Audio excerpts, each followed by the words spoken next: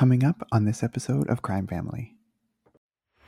This week, we are going to return to a case that we first talked about a few months ago, and that is the Idaho student murders. On December 30th, 2022, Brian Christopher Kohberger was arrested by the police at a home in Pennsylvania, which was nearly 2,500 miles from the crime scene in Moscow, Idaho. She opened the door for the third time after she heard the crying and saw a figure clad in black clothing and a mask that covered the person's mouth and nose walking towards her. Yeah, I don't know. If it seems like if he's a criminology student and he's super smart about the law, then I feel like crime 101, don't leave your fucking fingerprint at the scene. Even if he was stalking one of them, he could have just been following one of them home in his car, and then once they got in the house, he would kind of leave or something. That's possible too.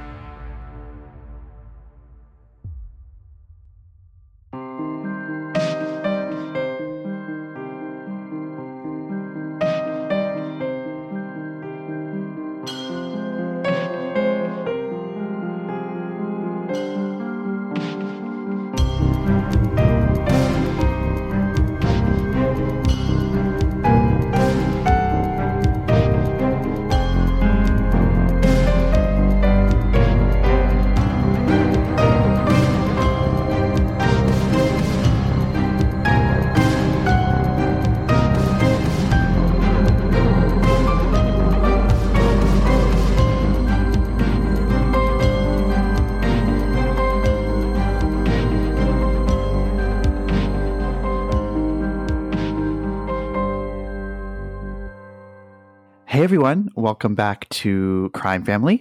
I'm your co-host AJ, and I'm here with my two sisters, Stephanie and Katie, just like always. And this week, we are going to return to a case that we first talked about a few months ago, and that is the Idaho student murders. You may remember this case, and just kind of brief overview. So in the early morning hours of November 13th, 2022, in Moscow, Idaho, an unknown assailant murdered 4 University of Idaho students as they lay in bed in their off-campus home. There were 2 surviving roommates who were not harmed, and the police were called to the home around noon on November 13th and discovered the slain bodies of Xana Kernodle, Ethan Chapin, Madeline Mogan, and Kaylee Gonzalez. And so we discussed this case earlier this season 4, episode 6. And this case has been, a media sensation. There's been tons of people, watching for updates in these mysterious and seemingly random murders. And if you've been following the news at all, I'm sure you've heard of this case.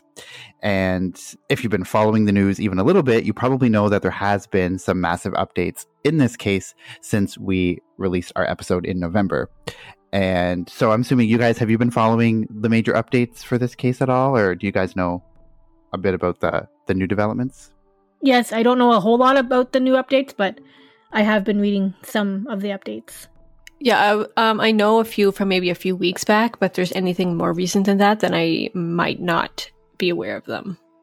Okay, yeah.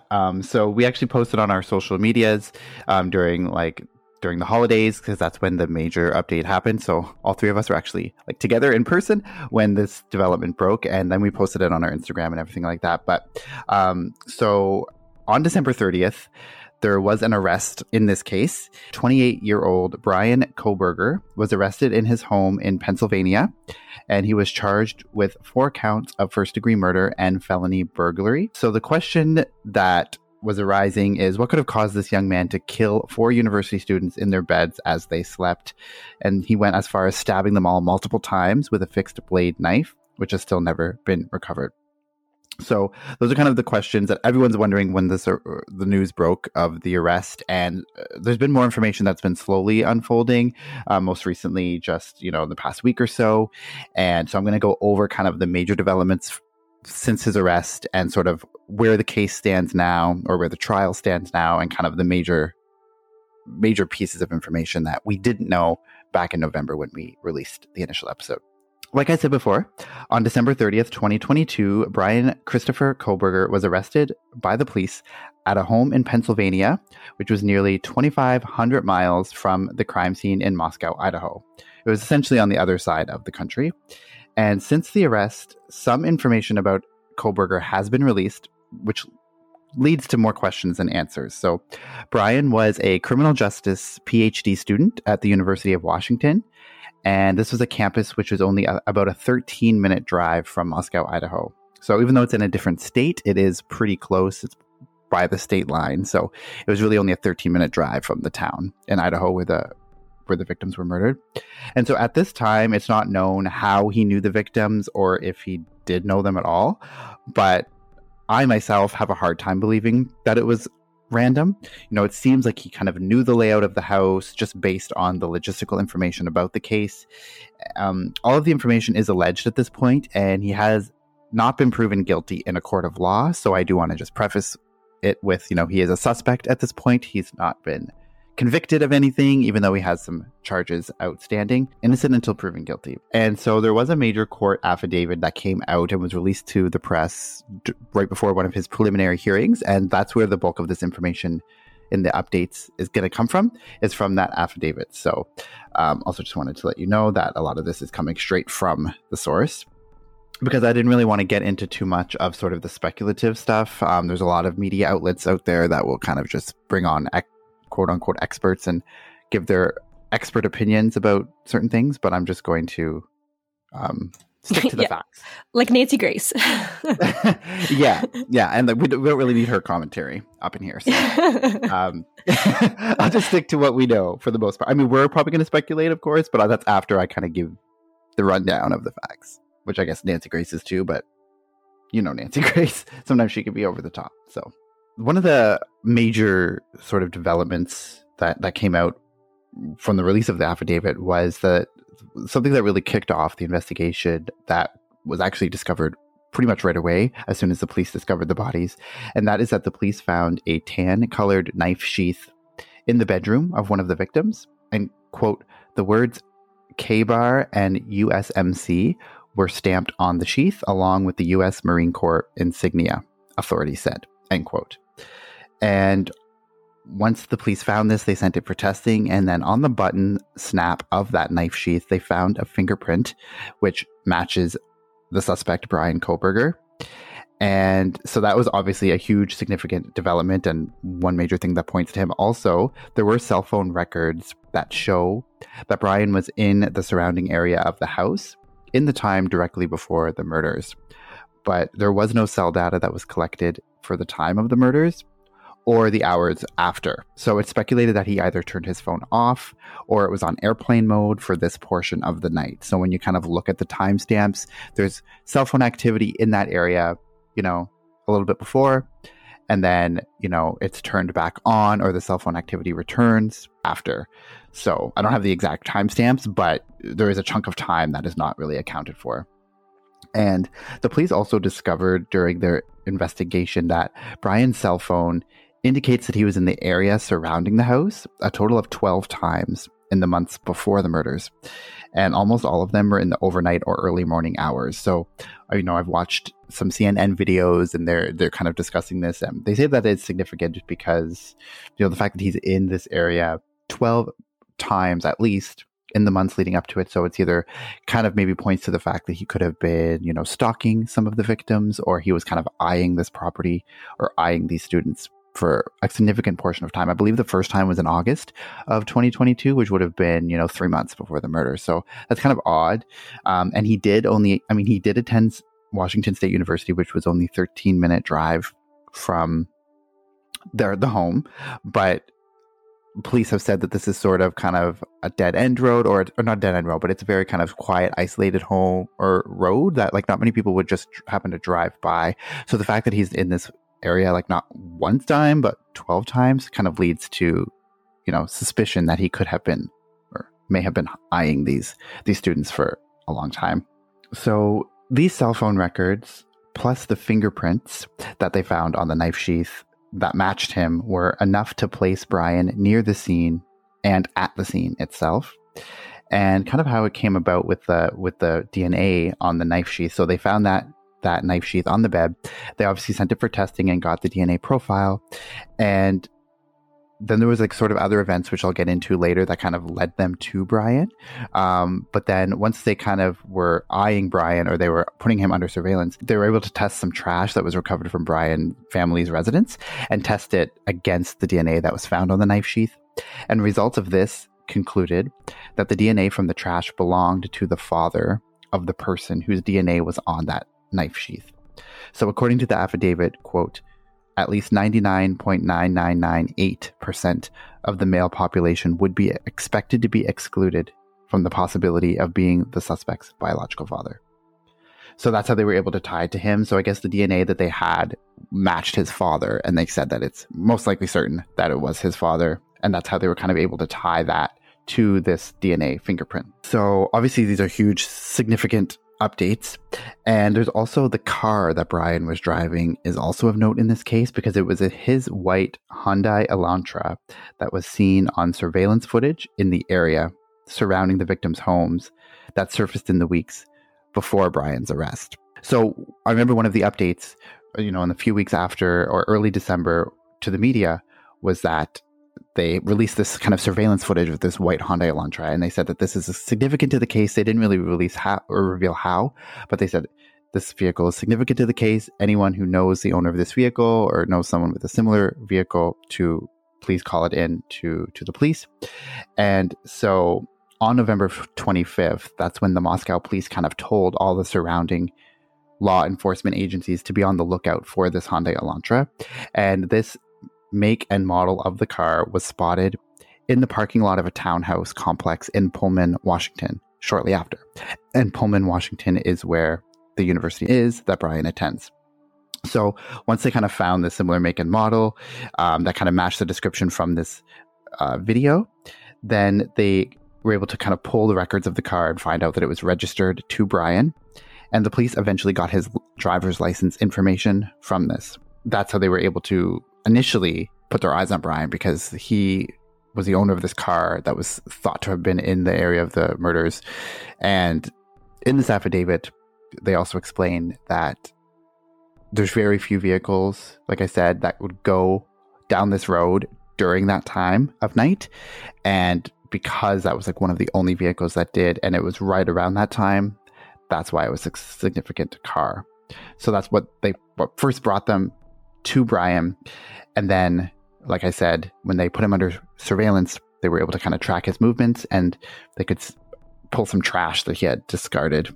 And that's when they pulled the DNA and kind of got all that DNA evidence together. So just a question about the DNA. So did they already have Brian's father's DNA on file then? Like, was he known to them, or how did they already have his DNA? Well, no, because they matched the DNA that was left on the knife sheath and the DNA on the trash were statistically, like through the programs that they have, or like the software or whatever that they have, was able to determine that those two fingerprints were from two related people. Oh, I see. They didn't track it back to his father, but they knew that it was from his father. I see now. Yeah, okay. so they knew, because they knew that was the family home where they pulled the trash from, like, because they're watching him. And so then they can pull the trash, because once you dispose of trash, it becomes like public property, or like the property of the town, right? So the police are able to confiscate it, and they tested it against that DNA on the knife sheath, and they were like found to be these two pieces of DNA are from related people. Okay. All right. Yeah, I got it now.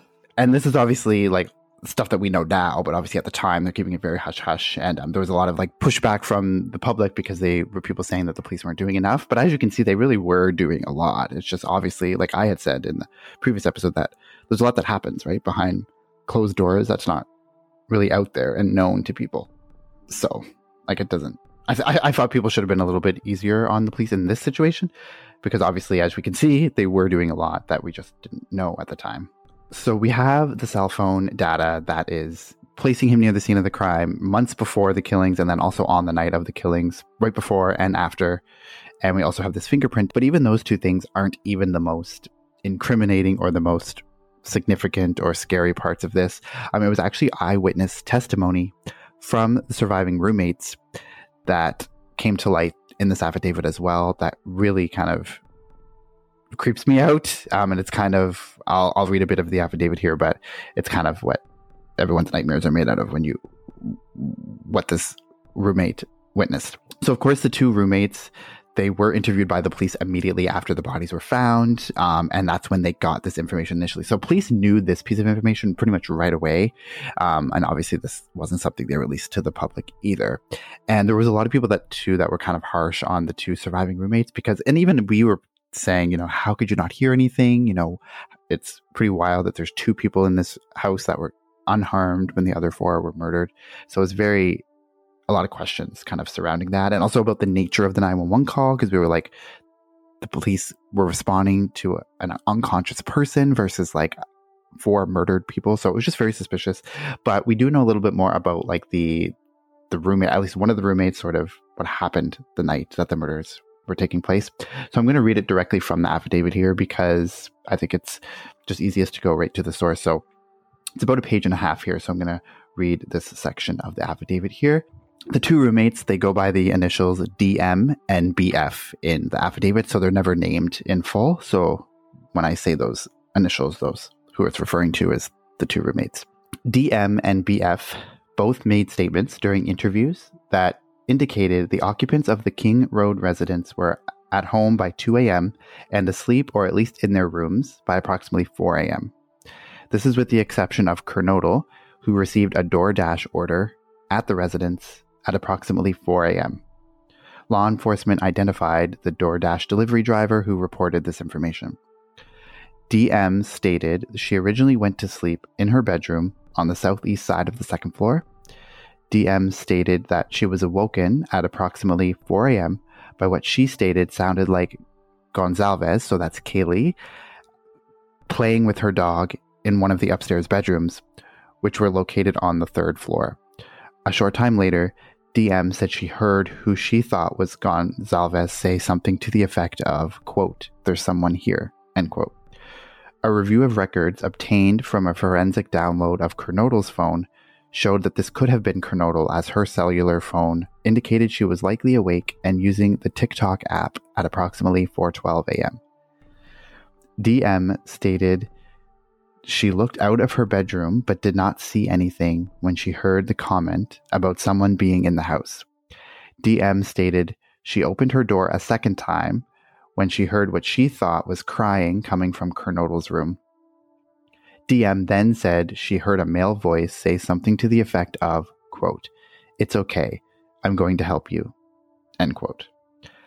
At approximately 4:17 a.m., a security camera located at 1112 King Road, a residence immediately to the northwest of 1122 King Road, picked up distorted audio of what sounded like voices or a whimper, followed by a loud thud. A dog can also be heard barking numerous times starting at 4:17 a.m. The security camera is less than 50 feet from the west wall of Kernodle's bedroom. DM stated she opened the door for the third time after she heard the crying and saw a figure clad in black clothing and a mask that covered the person's mouth and nose walking towards her. DM described the figure as 5 foot 11 inches or taller, male, not very muscular, but athletically built with bushy eyebrows. The male walked past DM as she stood in a, quote, "frozen shock phase," end quote. The male walked towards the back sliding glass door. DM locked herself in her room after seeing the male. DM did not state that she recognized the male. This leads investigators to believe that the murderer left the scene. Super creepy. So this would have been testimony that this roommate would have given to the police right away, saying that she actually saw this figure walking towards her, coming out of Zaina's room, and gave the description saying he had bushy eyebrows, that he was 5'10". So very, very creepy.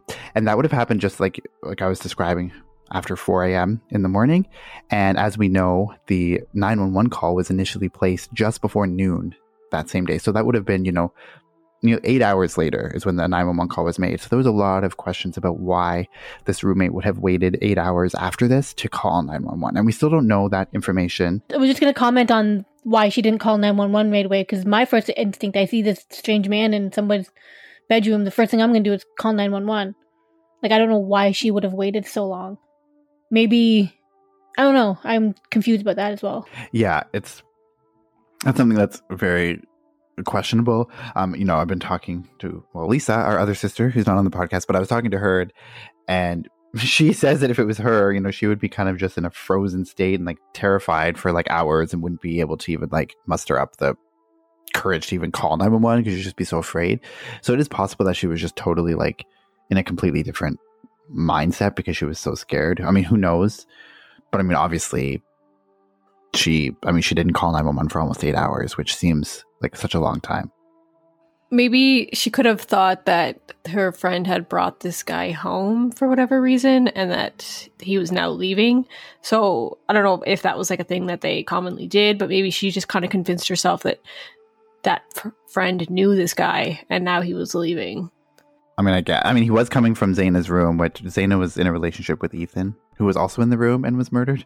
Oh. Yeah. Maybe not then. Yeah, because it was Zaina and Ethan were like in one bedroom on the second floor, and then Kaylee and Madison, the other two victims, were on the third floor in the same bedroom as well. This roommate was on the second floor seeing him come out of Zaina's room where he would have killed Ethan and Zaina. But I mean, who knows? Okay, yeah. Then I can't think of an explanation about why it would take her so long. I guess maybe if she was in shock and scared, maybe she fell asleep, and then when she finally woke up, it kind of like kicked in that something was wrong. That's possible, I guess. If she was like drinking and stuff, maybe she wasn't thinking clearly. So I mean, there are like maybe some explanations, but it just seems super weird. Yeah, it does seem super weird. Like, you'd think your first instinct would be to call 911 right away when you see this masked person. Like, that would be me, because I'd be scared that he'd come after me. Like, me next. Like, you don't know who this person is, right? So... Yeah, did he see her peeking out? Yeah. I'm assuming he didn't know that she was looking at him. Yeah, well, that's actually a little bit I'll get into a little bit later. Like, kind of just like a theory. Like, in one of the videos I saw, there was like kind of a theory of like if he saw her, if he didn't. So I might as well. I guess I could just talk about that now. But some of them, because like CNN always will have like, forensic experts and like criminology experts on their news shows to talk about this case, and they kind of speculate, or one of them actually speculates, that they don't think that he would have seen her because if you look at the layout of the floor plan of that floor, like just from the angle, it's possible that like he wouldn't see her, even though but also if the door is open like just barely a crack and she's just peeking out, then he wouldn't even necessarily see that. And also she makes the point too that if he would have probably wanted to get out of the house right away as soon as he killed Zaina and Ethan. Like, he's kind of just in his mind, like trying to get to that sliding glass door as soon as he can to get out. He's not going to be really looking around. And if the door is only open like a tiny crack, then it is possible that he wouldn't have seen her. Because obviously if he saw her, wouldn't he want to like then kill her? Because, I mean, as it turns out, this sort of eyewitness testimony is kind of a major thing that sort of led the police to him, other than the car. But there's some identifying information in there that kind of helped build that case against him. So I'm assuming that he wouldn't have seen her. Yeah, it seems like he probably didn't know she was looking at him. And so there's no other evidence that anyone else was involved, because I remember early on one of the news reports that came out was when he was arrested, he actually asked the police if he was the only one being arrested. So it was kind of like asking if the other people involved had been caught as well, sort of, maybe. Yeah, I remember that was something he asked, if anyone else had been arrested in the case, which is a weird thing to say. So people were speculating, was there multiple people? Like, the only eyewitness, or the roommate only said she saw one person, so there was no sort of any eyewitness from the roommates that there was any other person.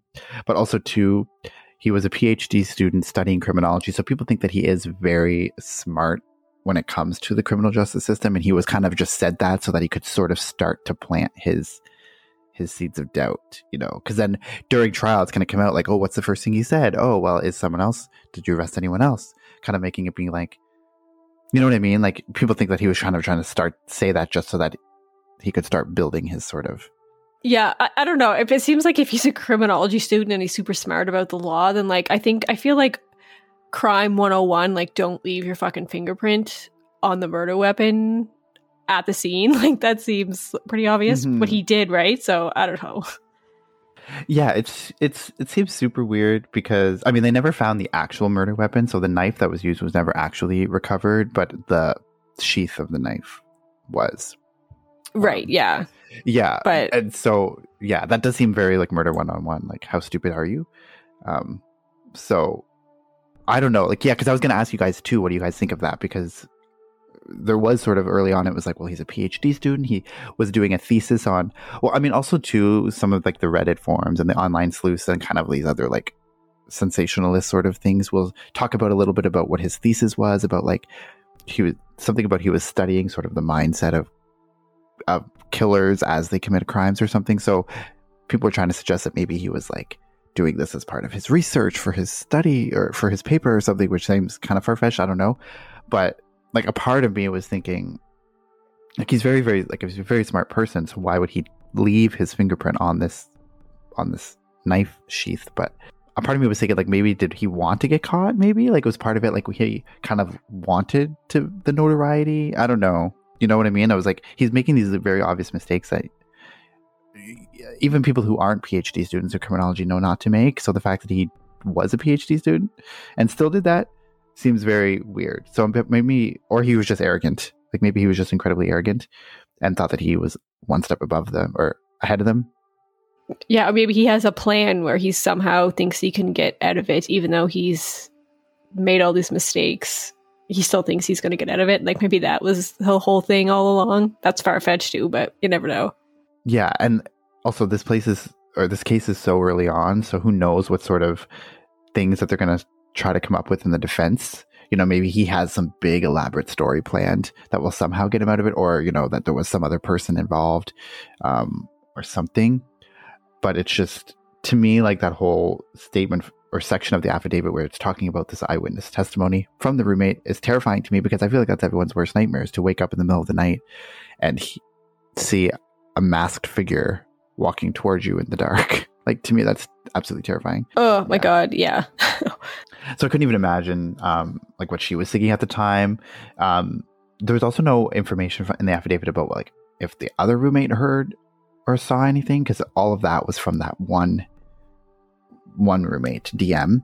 So I'm not really sure about the other one, but she probably, I mean, obviously she gave a statement, but I don't really know if it was anything significant. But it would have, I guess it suggests to me, which seems a little bit weird, is because the layout of the house, as I kind of outlined in the initial episode, was that the theory was that he entered in through the sliding glass door, which would be consistent with this roommate saying that he left out that way.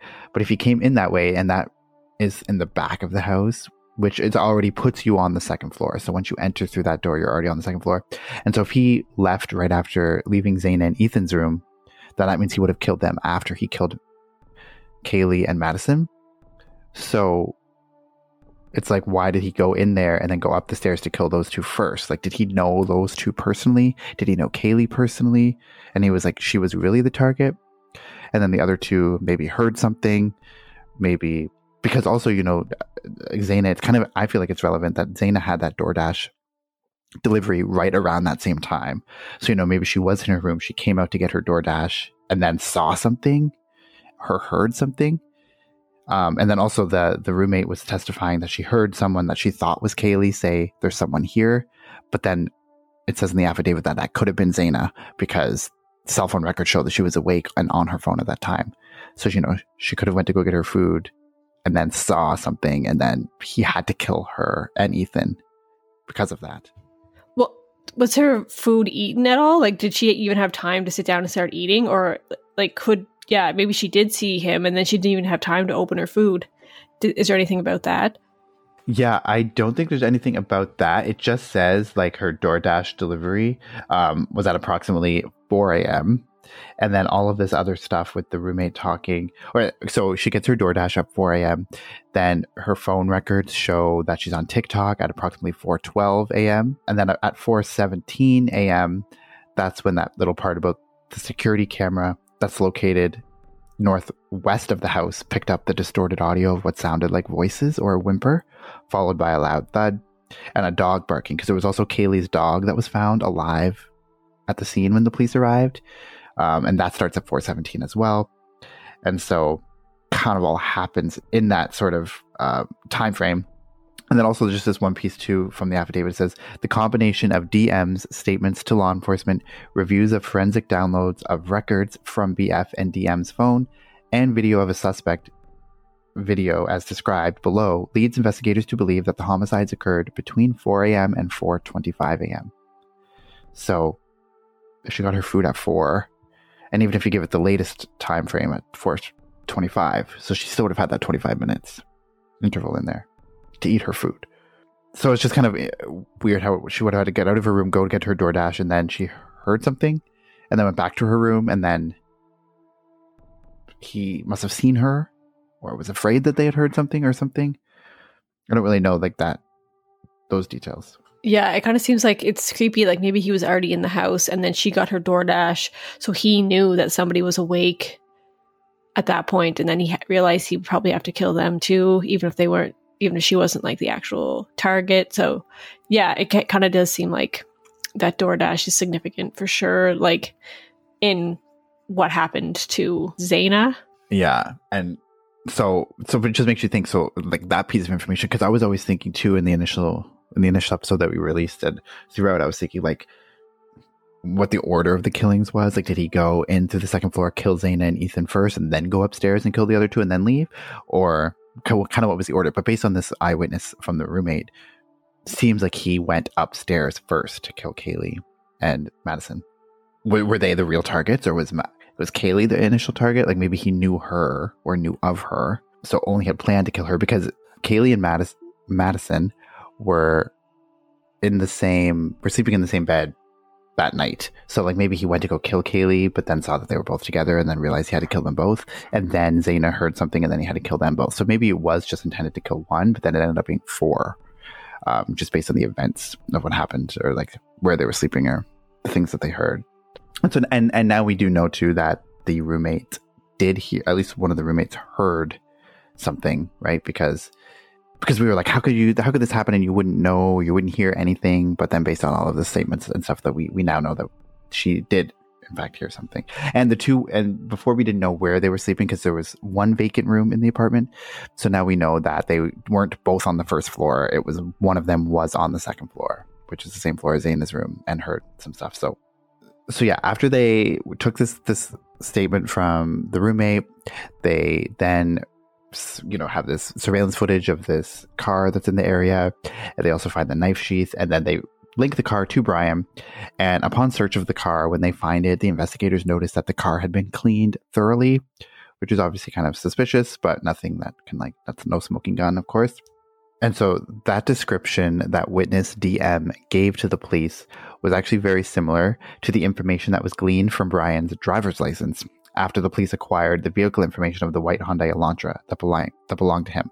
So once they were able to determine that was his car that was registered to him, they were able to pull his driver's license, and they could see the photo of him and also his height and all of that stuff that you would have on a driver's license. So that information was also similar to what this roommate said, like the bushy eyebrows. You could see the picture that he had bushy eyebrows and that he was 5'10" and all of that stuff. So that also kind of lines up too.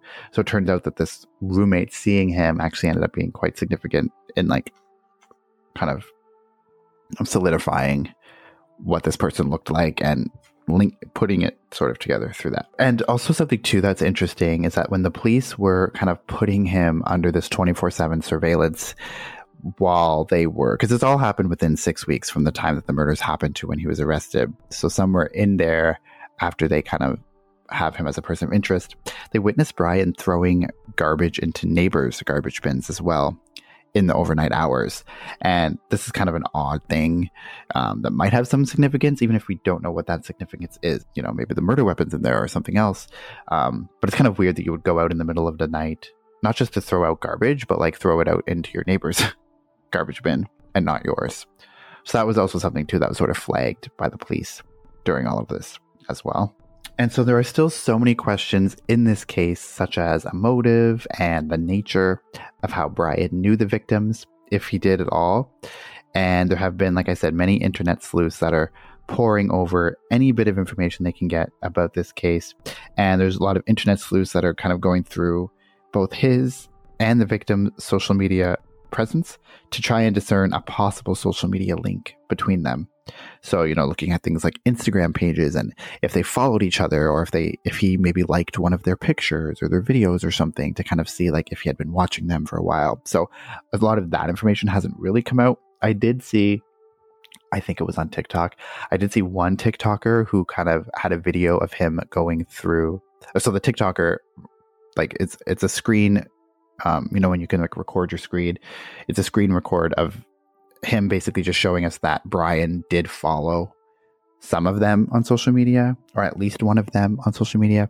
Again, I don't really want to go too much into sort of like that, because that's just an internet sleuth, injecting themselves into the case and trying to be relevant. So I don't know if he really did follow them or not. But anyway, police are going kind of through everything that there is to kind of go through, and we'll see what comes up from that. And so there was also talk, like I said, that Kaylee could have had a stalker.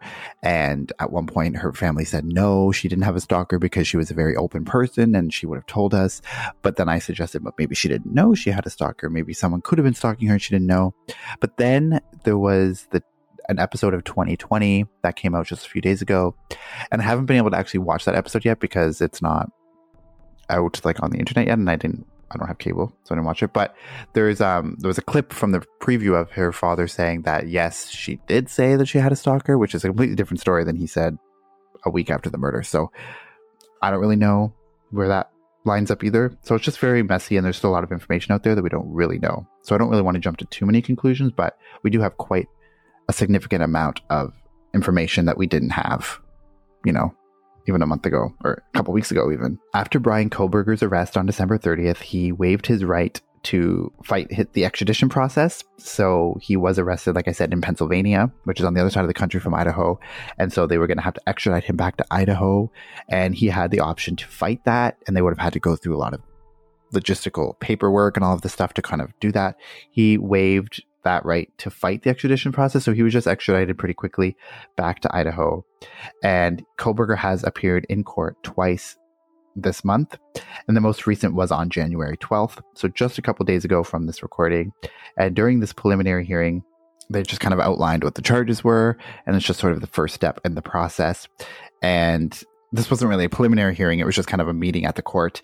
And his preliminary hearing is actually scheduled for June 26th now. So we won't get any more information from court until at least June. So that's still 5 months away. He waived his right to a speedy preliminary hearing. So he could have had a preliminary hearing within 14 days because that's always your right to a speedy trial. So he decided against that, or his attorneys did. So now his preliminary hearing isn't going to happen until June 26th. So there's still going to be months, and that's just a preliminary hearing. So once that happens, then there's still going to be, months and years before we even get, to the actual trial. Or we don't know if he's going to plead. Like maybe he'll plead guilty. I somehow doubt it. But maybe he'll plead guilty and then there won't be a trial. So still lots of stuff that we don't know. But this affidavit was very interesting. And we're going to put a link to the full affidavit in the show notes. It's 19 pages long. And I read all of it. And it's pretty interesting. But I just kind of picked out the most significant pieces of information there. But go ahead and feel free to read all 19 pages of it because it is pretty interesting. And so that's kind of where the status of the case is right now. Do you guys have any thoughts about any portion of these updates? The car or the fingerprint or anything like that, or the eyewitness? Did they ever say anything about that weird red stuff that was coming from the pipes? Yeah, no, nothing that I could see. Nothing that came out from that. So that's still a mystery to me. I mean, I'm assuming it's probably blood. And like I said, that would have been right outside of Zaina's bedroom where that stain was found. But no update on that. Okay, yeah. So I'm definitely looking forward to kind of hearing his story and what the motive may have been. Because at this point, I don't think there's any doubt that it was him. At least him. Whether there's other people, still not sure. But yeah, I really want to know kind of his relationship with them, if he had any relationship with any of them. So definitely going to follow this one. Yeah, I feel the same way as Katie. Like, I want to know why he was at the house, why he targeted those people. I just, like, this whole case to me is just so weird because Like, he didn't go to the same school as him, and he wasn't even from Idaho. So, like, to me, to drive all the way there to kill these people and then drive all the way back, it just seems really odd to me. But like AJ said before, like, he was a PhD student, so he is pretty smart, so probably thought he could get away with it. But you don't leave your DNA at a crime scene if you're that smart. But anyways, I'm definitely going to want to follow this one and see what happens. It's unfortunate it's going to take a long time to see what does happen, but definitely looking forward to the outcome of this.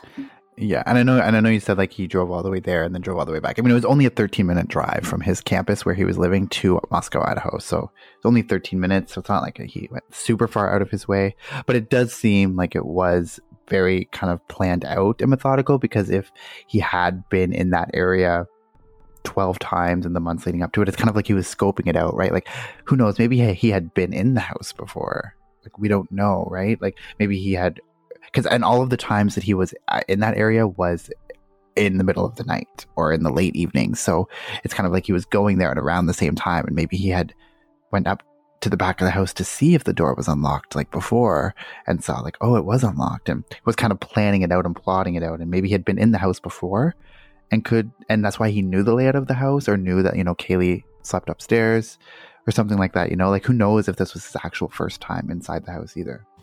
Oh, that's creepy to think that he was kind of just like watching and seeing their routines and kind of stuff like that. That's creepy. But also, yeah, he could have been at, because you said it was a party house before, so he could have been at a party and just never really stood out. So they never really, paid much attention to him.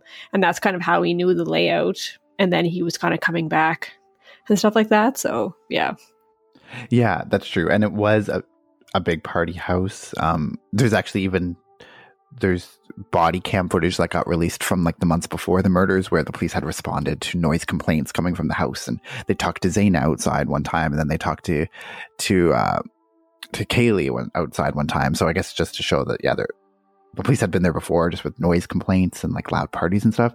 So it was a party house. So yeah, it isn't weird to think that he could have just been attending the party, and he might have had very brief contact. So like the roommate, like I said, in her statement, the roommate that she saw him didn't say like, oh, I recognized him. That's this person who's been at a party before, So because there's no indication of that, like, we don't think that he knew that roommate, at least.